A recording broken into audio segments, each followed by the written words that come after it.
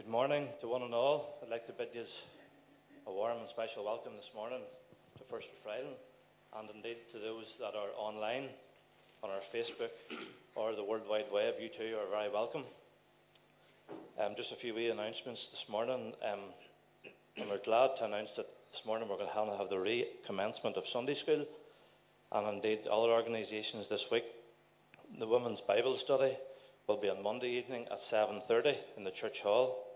The Bible Study and Prayer Meeting on Wednesday evening at 8 p.m. in Church Hall. The GB will recommence this Thursday evening from 6:30. The BB will recommence on Friday evening from 6:30.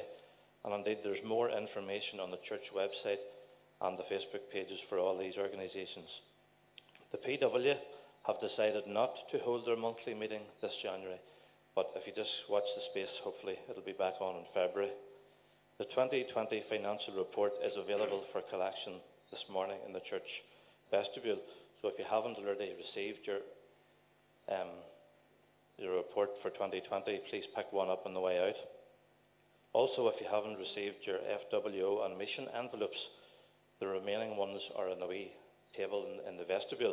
So if you could pick those on the way out, and maybe if I could ask the elders if at the end of the day's service, if there's any remaining envelopes and if they're part of your district, if you could maybe pick those up and distribute those in due course. If anyone requires a pastoral care this week, if you could maybe contact David Scott or indeed any of the elders, we can get that sorted. And the special speaker next Sunday will be the Reverend Colin Harris, no stranger to us. And finally, a special welcome again to Mark, who, while we all know him, is indeed a special speaker this morning. And thank Mark for all that he does for us. And just hand over to him now. Thanks, Mark. Thank you, Derek. Psalm 119, verse 105 says, "Your word is a lamp to my feet and a light to my path." This verse is very well known to us all. And it's one of those rare verses in Scripture when Scripture talks about itself, although we'll be reading another one very shortly. But this wonderful metaphor in Psalm 109 shows us the wisdom of the Word of God. For it has the power to light up our paths, even the darkest parts of our lives. And it is a lamp to our feet. It's not a well-lit runway where we can see to the very end, so that we can see all the bumps and snares from a long way off, but it is a lamp, just enough to put one foot past the next, never misguiding us and never overrun by darkness.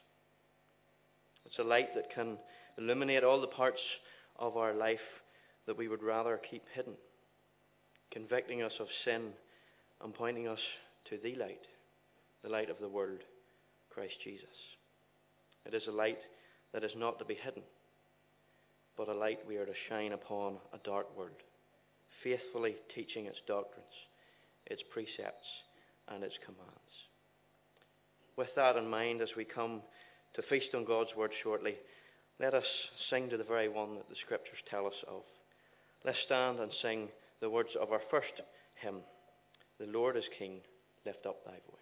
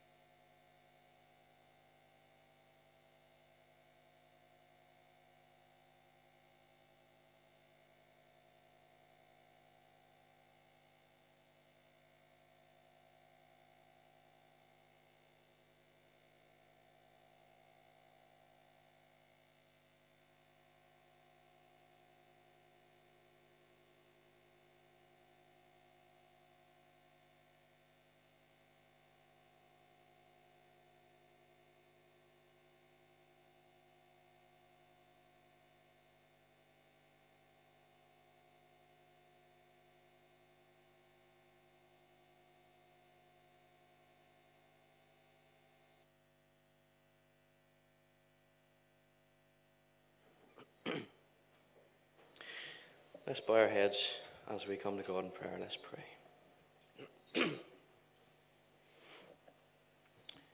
The Lord is King, lift up thy voice. Come, make your wants, your burdens known. He will present them at the throne. We thank you, Father, for your Son, our prophet, our priest, and our King, the Lord Jesus Christ. We thank you that it is your word that makes us wise unto salvation in him. We thank you that it is your word that lights our daily path, that is a lamp to show us the way to go. We thank you that if we follow that path, led by that light, we will never falter. We will never go wrong. We will never cease to sing, "The Lord omnipotent is King." That is the song, we pray, that would ring throughout the whole of heaven and earth in one magnificent voice. He reigns above all nations and empires. He is the judge of all the earth. Holy and true are all his ways. He stands at your side, the man of love, the crucified. What beautiful words in that hymn. Father, all of us have come into this house today with many different attitudes, with many different worries and fears. Some come in a joyful spirit and full of hope. Others in dross and despair. But we have all come into this house nonetheless. We pray everyone in this building now would be focused on the primary things. Your word taught, your Son worshipped, our God glorified on this your day. Father, may none of us leave this place today until you have spoken right into the hearts of everyone present. May you use the hymns and the prayers to challenge and encourage us surely. But above all, we place your word at the center of our worship. Father, may we see its wisdom, its truth unchanged, unchanging, shining from age to age, the glorious words from this page. It is a lamp that we are to bring to all the nations. So this morning let us be of one heart and of one voice. Teach us from its truth, we ask. In Jesus' name we pray. Amen. Our scripture reading this morning is found in the epistle of 2 Timothy. Now we'll be looking specifically from verses 1 to 5 of chapter 4 later on, but for the sake of context, we'll read from chapter 3 and verse 16 to chapter 4 verse 8. So our reading is 2 Timothy chapter 3 and beginning at verse 16. This is God's word. All scripture is breathed out by God and is profitable for teaching, for reproof, for correction, and for training in righteousness, that the man of God may be complete, equipped for every good work. I charge you, in the presence of God and of Christ Jesus, who is to judge the living and the dead, and by his appearing and his kingdom, preach the word. Be ready in season and out of season. Reprove, rebuke, and exhort with complete patience and teaching. For the time is coming when people will not endure sound teaching, but having itching ears, they will accumulate for themselves teachers to suit their own passions, and will turn away from listening to the truth and wander off into myths. As for you, always be sober-minded. Endure suffering. Do the work of an evangelist. Fulfill your ministry. For I am already being poured out as a drink offering, and the time of my departure has come. I have fought the good fight. I have finished the race. I have kept the faith. Henceforth there is laid up for me the crown of righteousness, which the Lord, the righteous judge, will award to me on that day. And not only to me, but also to all who have loved his appearing. Amen. And we end our reading there. Boys and girls, I want to talk to you this morning about a very special animal. And I want you to try and guess what it is with a few clues. My wife told me you wouldn't be able to get it this morning, so I want you to prove her wrong. I'm going to give you some clues. So it has 4 legs. That's a start. It has a tail, and it's very small. That doesn't really narrow it down. I'll keep going. It's a reptile. It has a very long tongue. Some of them have even got horns. Some people keep them as pets. And I'll give you one final clue, and this might help you. It has two eyes, and both of its eyes can look in different directions at the one time. Can anybody tell me? Yep. Sorry? A frog? No, it's not a frog. Anything else? Yep. It's a type of lizard. Any more specifics? Yeah, go ahead, Michael. Oh, I thought you were going to get it there. You started the right way. I'll tell you what it is. It's a chameleon. Okay, what we're thinking of this morning is a chameleon. That's what I want to think about for a little minute. And boys and girls, chameleons have a really amazing ability that not too many other animals can do. They have a wonderful talent, and it's to do with their skin. Can anybody tell me what is so special about a chameleon? What can it do with its skin? Charlotte? Sorry? It can change colour. That's right. And it's an amazing ability. And some of them, not all of them, but most of them can change colour. And the reason the chameleon has this fantastic ability, it's not just to look nice, it's not just to impress its friends, but it's actually for safety. Because chameleons, they're small, and there's a lot of animals that are bigger than them, predators that would love to just grab them and eat them up for lunch. So God made them so that they could blend in to their surroundings. So if a chameleon is maybe sitting on the trunk of a tree, it would be a browny colour. If it was sitting on a rock down on the ground, it would be maybe a grey colour. And of course, if it's running through the grass or it's on a leaf, then it would change colour and it would be green. It's absolutely amazing. I'm sure if any of you could do that same thing, you would be scaring your mums and dads and your brothers and sisters, and it would be chaos.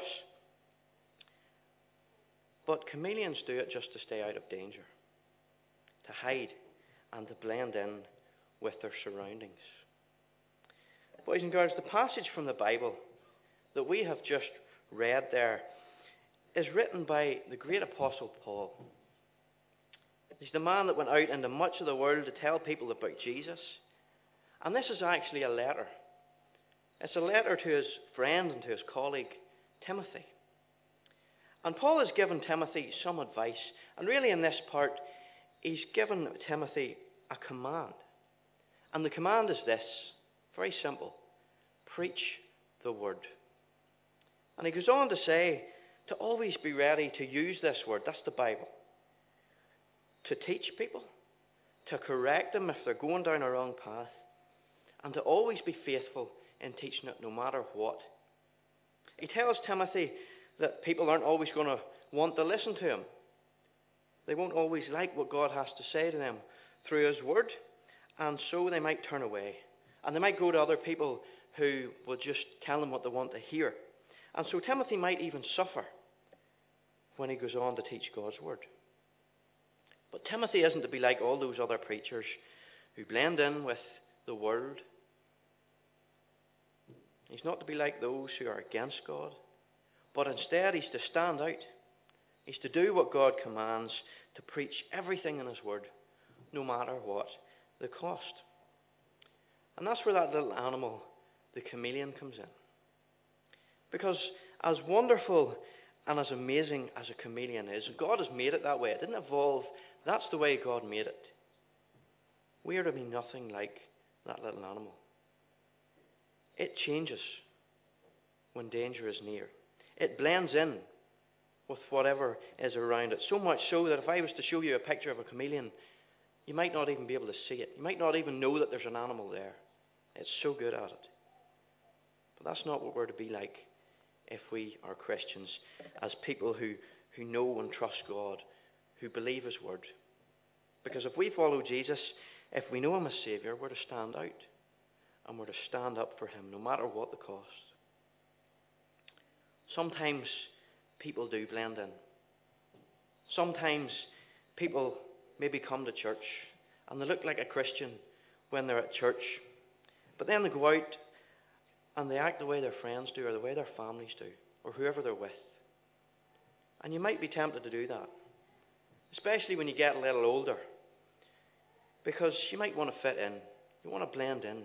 You want to be accepted. You might even just want to have an easier time of it, not admit that you're a Christian. But boys and girls, don't make that mistake. Don't be like a chameleon. Instead, stand up and show your colours. Let people know who you are, no matter what.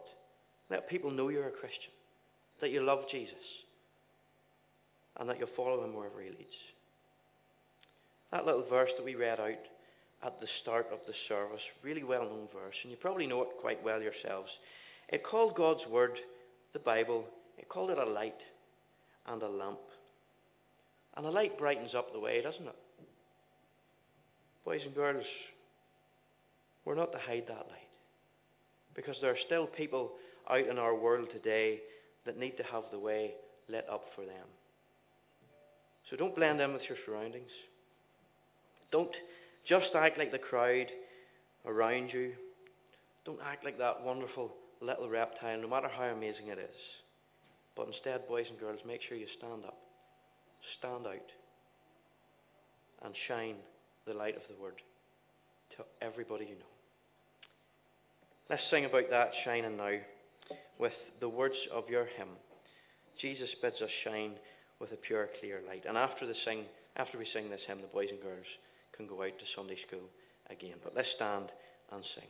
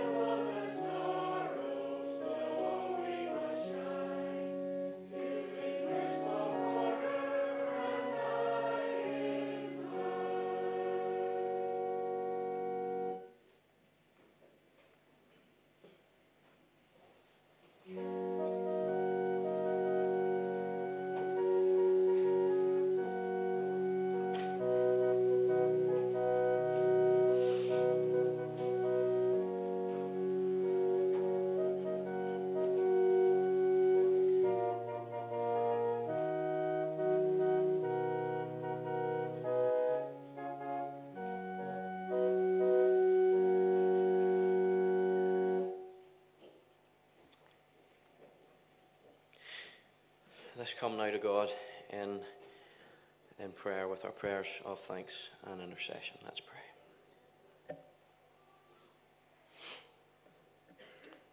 Father, we come before you now in prayer to thank you for your glorious word. To thank you, Father, for the Bible, that light to our path and the lamp to our feet. We thank you for its power to convict and to convince. We thank you for its authority above all other written words of corrupt man. And Father, forgive us when we receive that corruption often more readily than the words of our Creator. We thank you that they are indeed your words, breathed out of your mouth, inspiring ancient authors to pen each sacred letter. We thank you for faithful men who dare to preach it to us each week in a world that despises it. We thank you that it is used not to wrap us up in soft sentiments, not to feed our own lusts and desires, but to correct us, to rebuke us, to train us, to teach us, to equip us, and to sustain us. Above all, we thank you that these holy writings can make us wise unto salvation in Christ Jesus. Father, we thank you for your church on earth. We thank you that we can gather each week to worship and to sing praises to your name, to learn from your word, to hear not a minister, not a preacher, but to listen for your voice in each message. We thank you that you have preserved your church and people through the ages. And we thank you that this word will be preached until your Son comes again in all of his glory. For it will never be blotted out, of that we are sure. We thank you for our own worship services here. And especially this week, we thank you for the return of Sunday school today, and GB and BB in the coming days. We thank you for each young person who attends and each leader who comes faithfully each week to study your word with them. We thank you that midweek will again resume on Wednesday, and all the other organisations that will soon be up and running. Father, in a crazy world, a world that is at war with you as much now as ever, we thank you for the blessings of small victories. We think of the Asher's Bakery case, which this week has been settled. We thank you that family refused to blend in or to bow down to pressure and opinions of carnal man, but stood solid in your strength and in your grace. We thank you even for the victory of that NHS nurse who wore a cross to work, who was harassed and persecuted, but now has won her tribunal, and justice has come. But of course we can't say the same of much of the rest of the world. Father, we're saddened that members of our own Commonwealth this week. We think of the bill that's passed in Canada that means men who stand up and preach against biblical sexual morality, who preach on the sin of homosexuality, can from today face up to 5 years in prison. Nevertheless, we thank you for many faithful men who have decided to stand up next week and preach it anyway. For your word will not be silenced. We thank you for the few who are still biblical preachers in that land. May they put all others to shame and show their error in doing so. And we see Australia in the news too, a land that we think of as standing for freedom and liberty. But we see today division and tyranny. We are grieved at the thought of what many of our brothers and sisters in much of that land are facing. But we pray that your church will stand firm in the face of that, and that the biblical mantra of loving one's neighbour might actually be a reality, and not a fanciful show of hypocrisy. Father, we come to our own community, and we pray for those who are ill today and over the last few weeks and months. It is a time of year when many fall ill and become unwell, as always, but we pray that you will lay your healing hand upon them, especially those who would be with us this morning otherwise. We pray for those who have been recently bereaved. Again, this time of year is a difficult one for all those who have lost friends and loved ones. So comfort them in their sorrow and their grief. Father, we thank you for the great numbers of our family here in First who have returned to be with us in person. It's wonderful to see, and it is encouraging. But Father, we pray that you might encourage us even more by bringing many more back out who have not yet entered the building again. Father, this place is not a place of fear, but a place of hope. May those who are at home watching still know that hope and come to participate in our fellowship once again. Father, this morning as we come to listen to your voice through your word, we pray that soon a faithful man may be standing in this pulpit every week, a man who is unashamed and unwavering, a man who will teach this congregation sound biblical doctrine, who will live his life in every part wholly and completely for you. And we have no doubt that you are preparing him for us even now. May we be truly blessed in whoever it is that you send us. We offer our prayers before you now, and ask that as we come to be taught from your word, you might still our hearts, you might take away all that might distract our minds, and help us focus solely on your message for all of us today. We pray in Jesus' name. Amen. This morning we have read, as far as we're aware, some of the final words the written words of Paul. That great apostle who brought the gospel to the Gentiles, who penned so much of the New Testament. He's at the end of his life, and he knows it. The time of his departure has come. And you would think then, knowing this, that Paul would be ready to impart some wisdom, to have some very important things to say, not just to Timothy, but of course, by God's Spirit to us as well. And of course he does. For he gives Timothy a charge, a forceful directive, a command. And this morning, I would ask that all of us take this charge very seriously. We take it as a significant one. Not one that we just hold other people accountable to, but one that we can be held accountable to as well. And the charge is this: preach the word. And I want to split these first 5 verses of chapter 4 into 4 sections this morning. Firstly, we'll note that this is a serious charge. That's verse 1. It's a serious charge. Verse 2 tells us the content of this charge.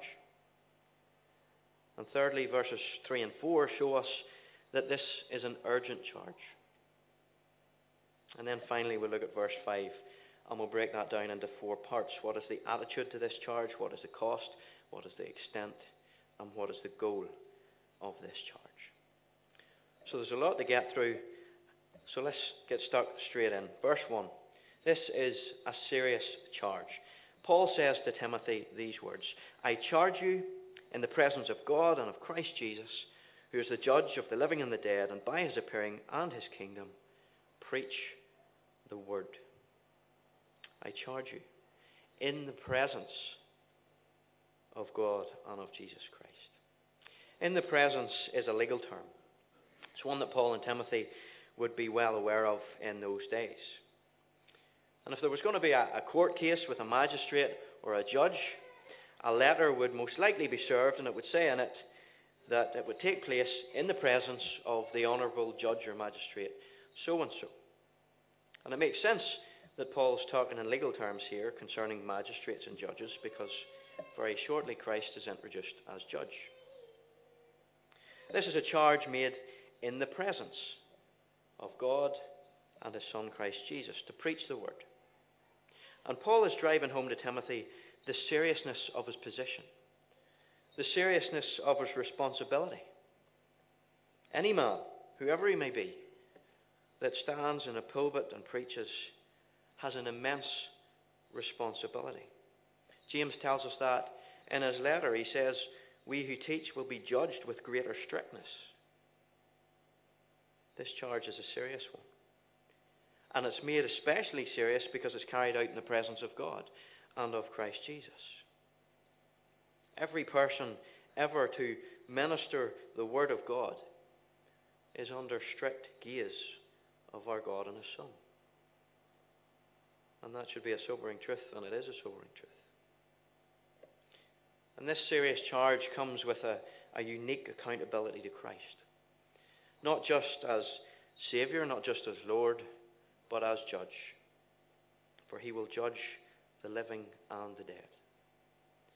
Everyone, all who have ever lived, will face the judgment of Christ. And we know from other parts of Scripture it's a final judgment. My dad's not overly happy this week because he has to do jury duty. But there'll be no jury to have their say in this case. There'll be no new evidence to come to light. There'll be no witnesses to call to stand. We're thinking of the Asher's Bakery case this week. Went through all the courts in the land. Well, in the final judgment, there'll be no appeal to a higher court. The decision is final. On that day, our judge will know exactly how faithful or unfaithful we've been, how godly our lives have been lived. And there'll be no hour, there'll be no minute, there'll be no second of our lives that will escape his judgment. He is the one who has called each preacher. He is the one who has empowered each preacher Therefore, the one who ministers the word is not ultimately accountable to their peers. They're not ultimately accountable to any board or panel. The one who preaches is not ultimately accountable to the one who pays their wage, not to any elders, not to any particular denomination. They're ultimately accountable to Christ Jesus, who is the judge of the living and the dead, none other. It is to him and to his word that we are to be faithful, not just as preachers, but as believers.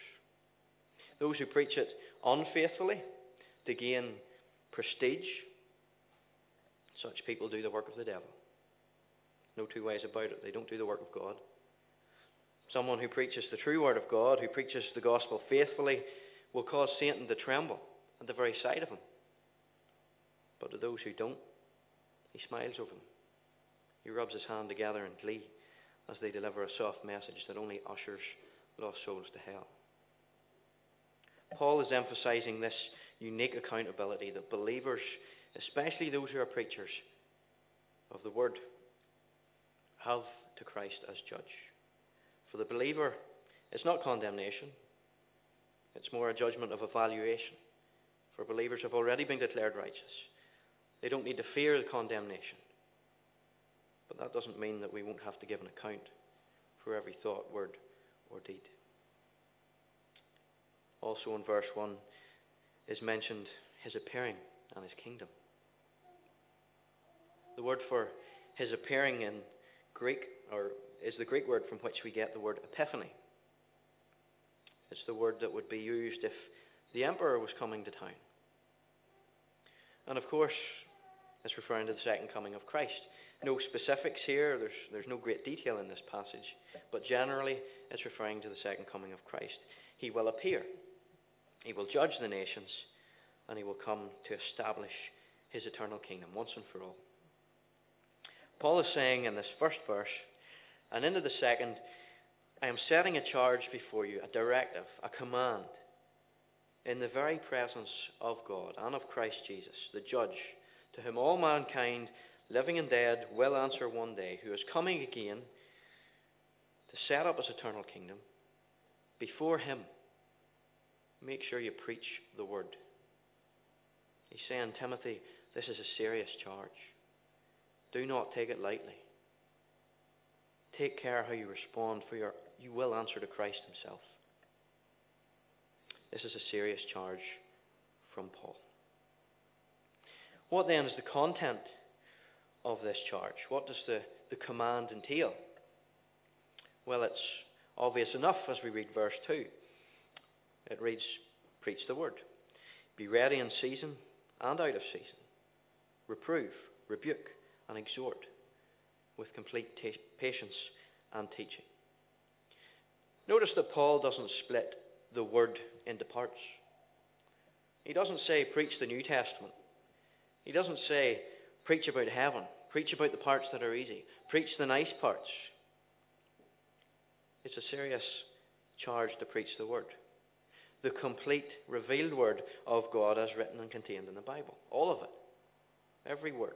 It is the entire counsel of God. It is all to be preached. He is focusing not on the preacher, but on that which is to be preached. You know yourselves as members of a congregation that not all men who preach are exciting or eloquent or entertaining. Not all are great orators or great gifted speakers, and we would all love to be, but it doesn't matter. For God doesn't always send captivating preachers, but he sends them to preach a captivating message. The effectiveness of preaching does not depend on the skills of the man in the pulpit. The power is in the message of the Word of God in its entirety. Because preaching the Word faithfully allows God to speak, not man, for he is declaring his own word by his messenger. It's not always easy to preach what must be preached. And you know yourselves, it's not always easy to hear what is being taught, albeit faithful.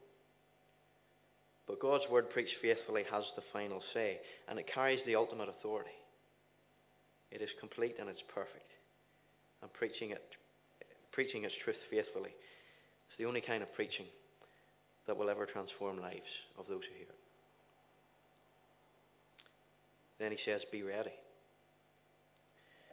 Be ready. Words that suggest urgency, suddenness. He is to be ready, is to be prepared. These are words that will be used when a soldier is ready to go into battle. Words that describe a guard of something maybe very valuable that has to be ready, that has to be prepared at all times in case of surprise attack. And they're also words that should describe a faithful preacher, especially as we add in the rest of the phrase, be ready in season and out of season. Well, first of all, God's word is in season at all times, even though some people like to say or to think that it is out of season.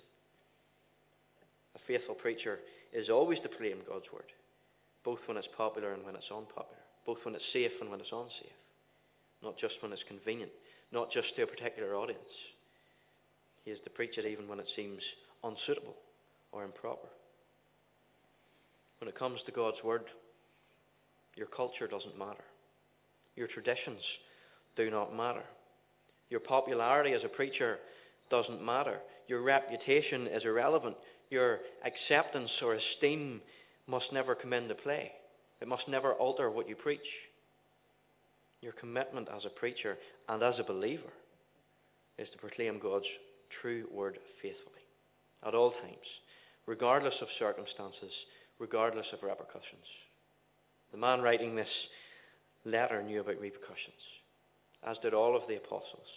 They were beaten, they were thrown into prison, many of them martyred. Yet they preached faithfully the whole counsel of God to the very end.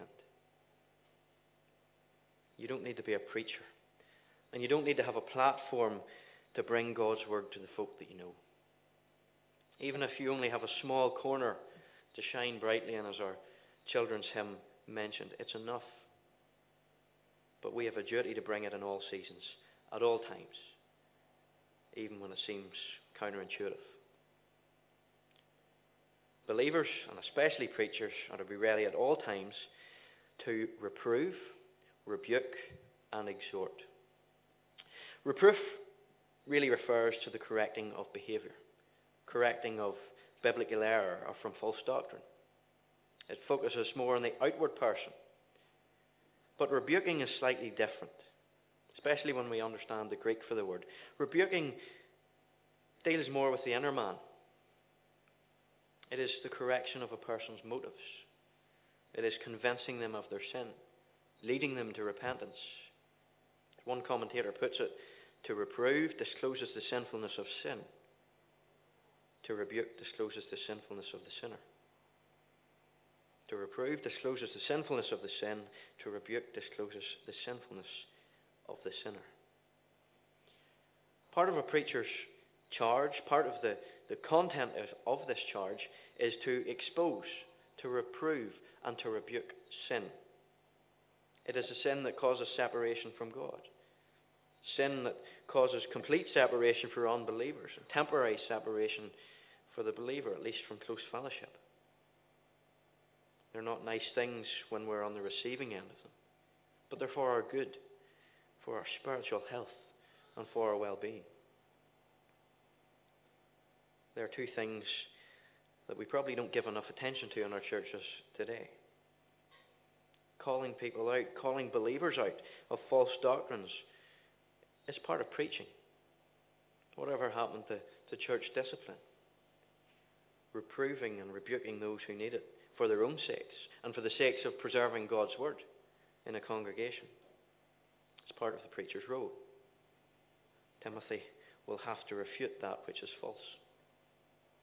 He and all preachers are also to exhort, to convince, to encourage sinners to believe, to know their own sinfulness, and to repent.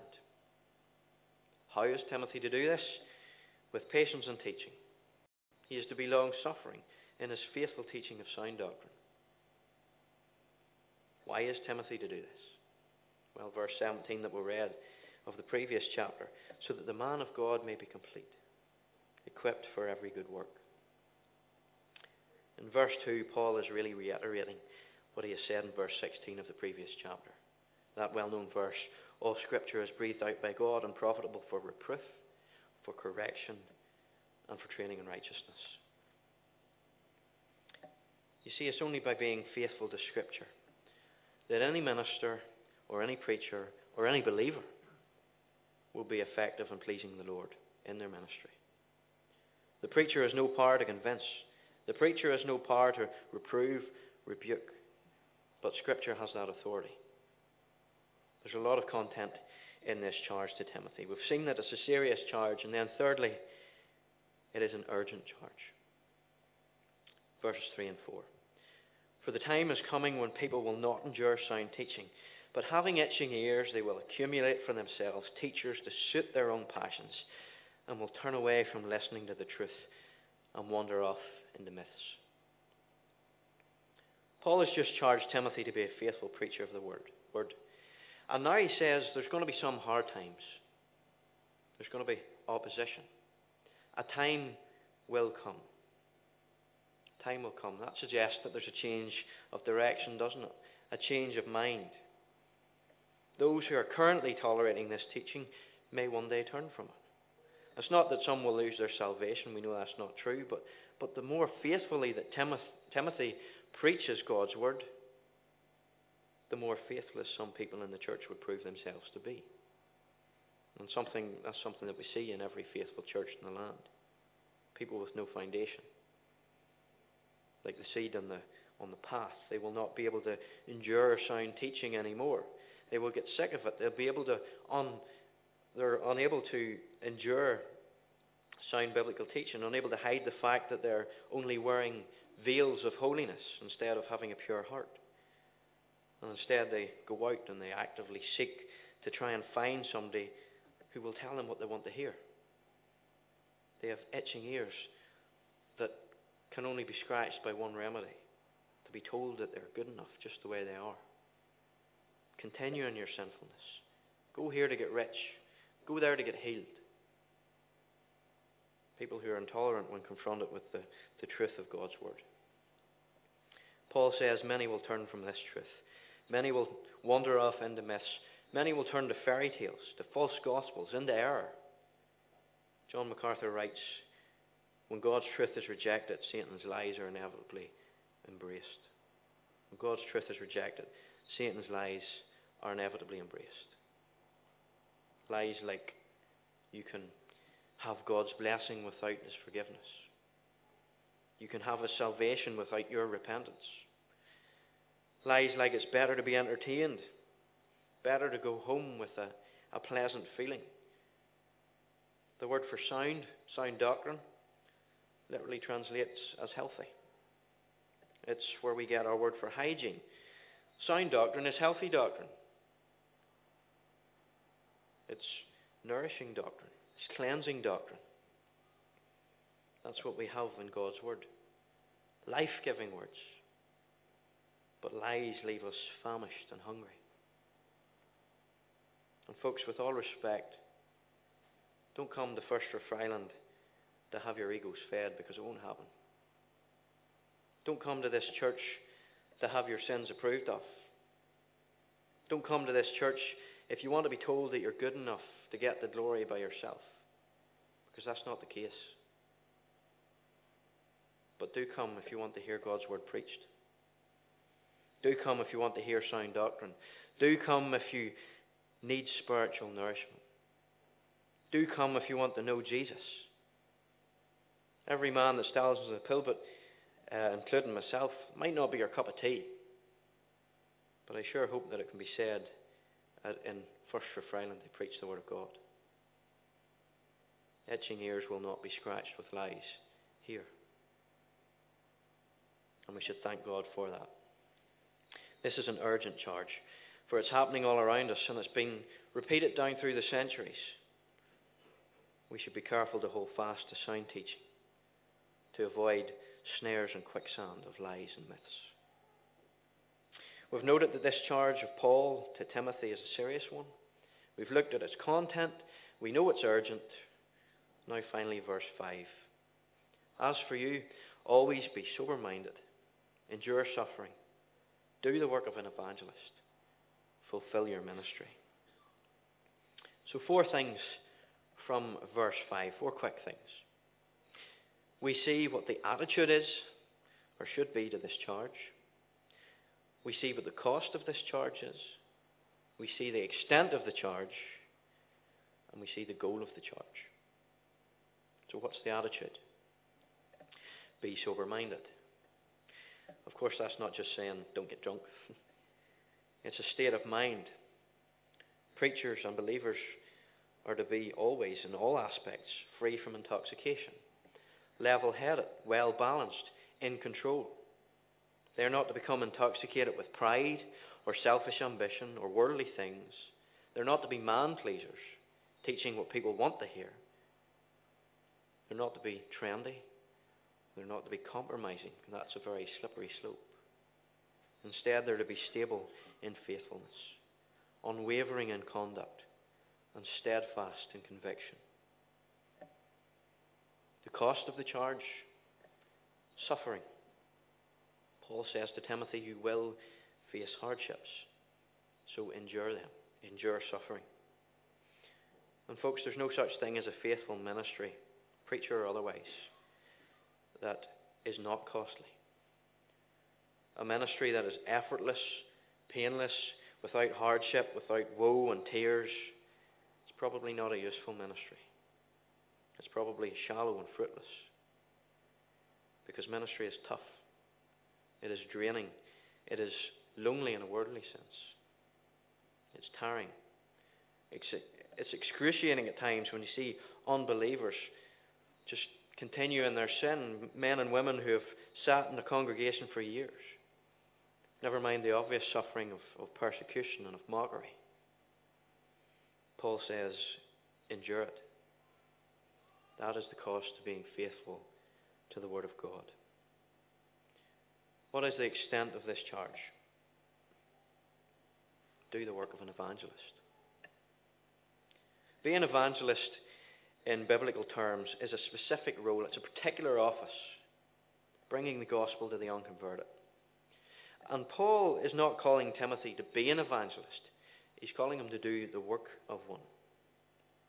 It's fair to say that this is not just a message for those who preach in pulpits, but it's a call for every Christian to proclaim the gospel.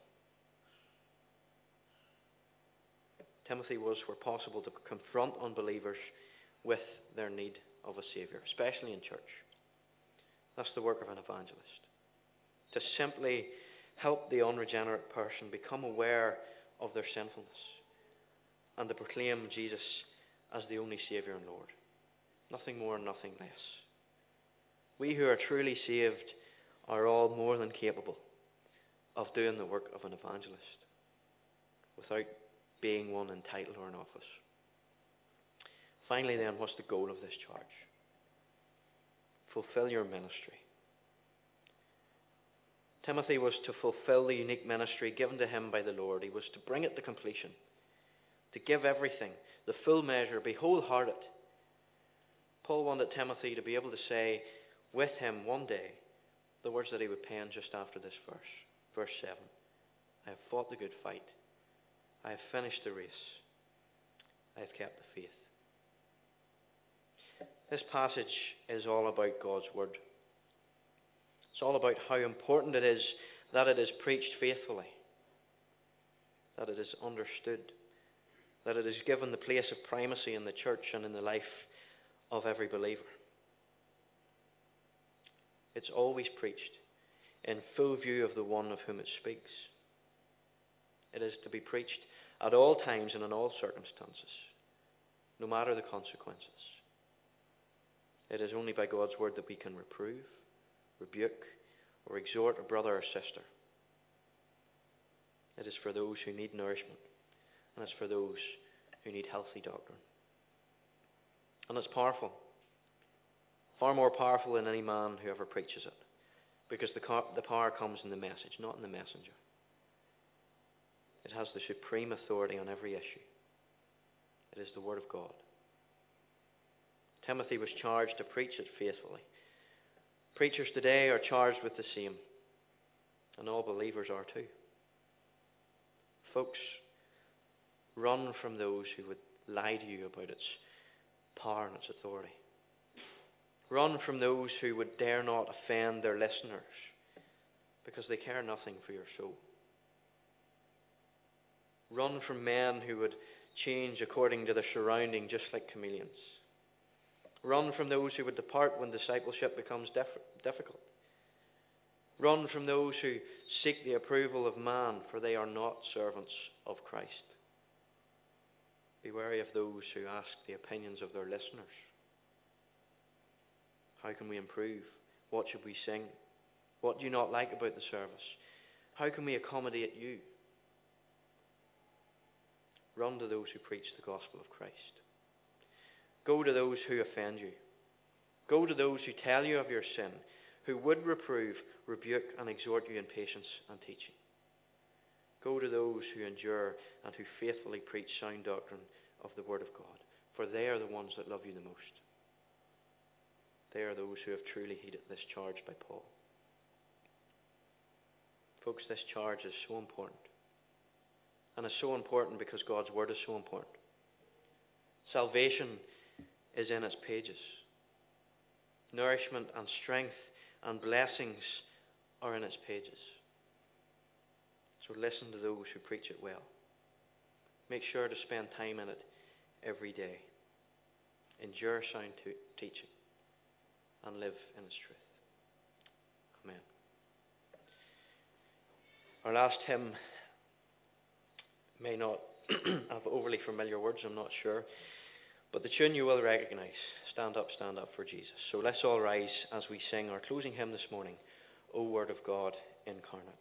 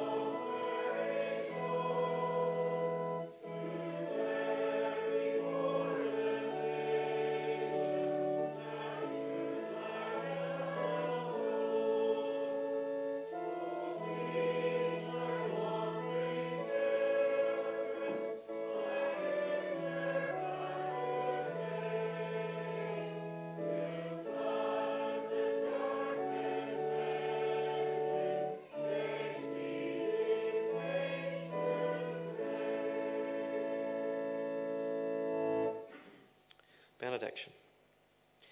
And now to him who is able to keep you from stumbling and to present you blameless before the presence of his glory with great joy, to the only God, our Saviour, through Jesus Christ our Lord, be glory, majesty, dominion and authority, both now and forevermore.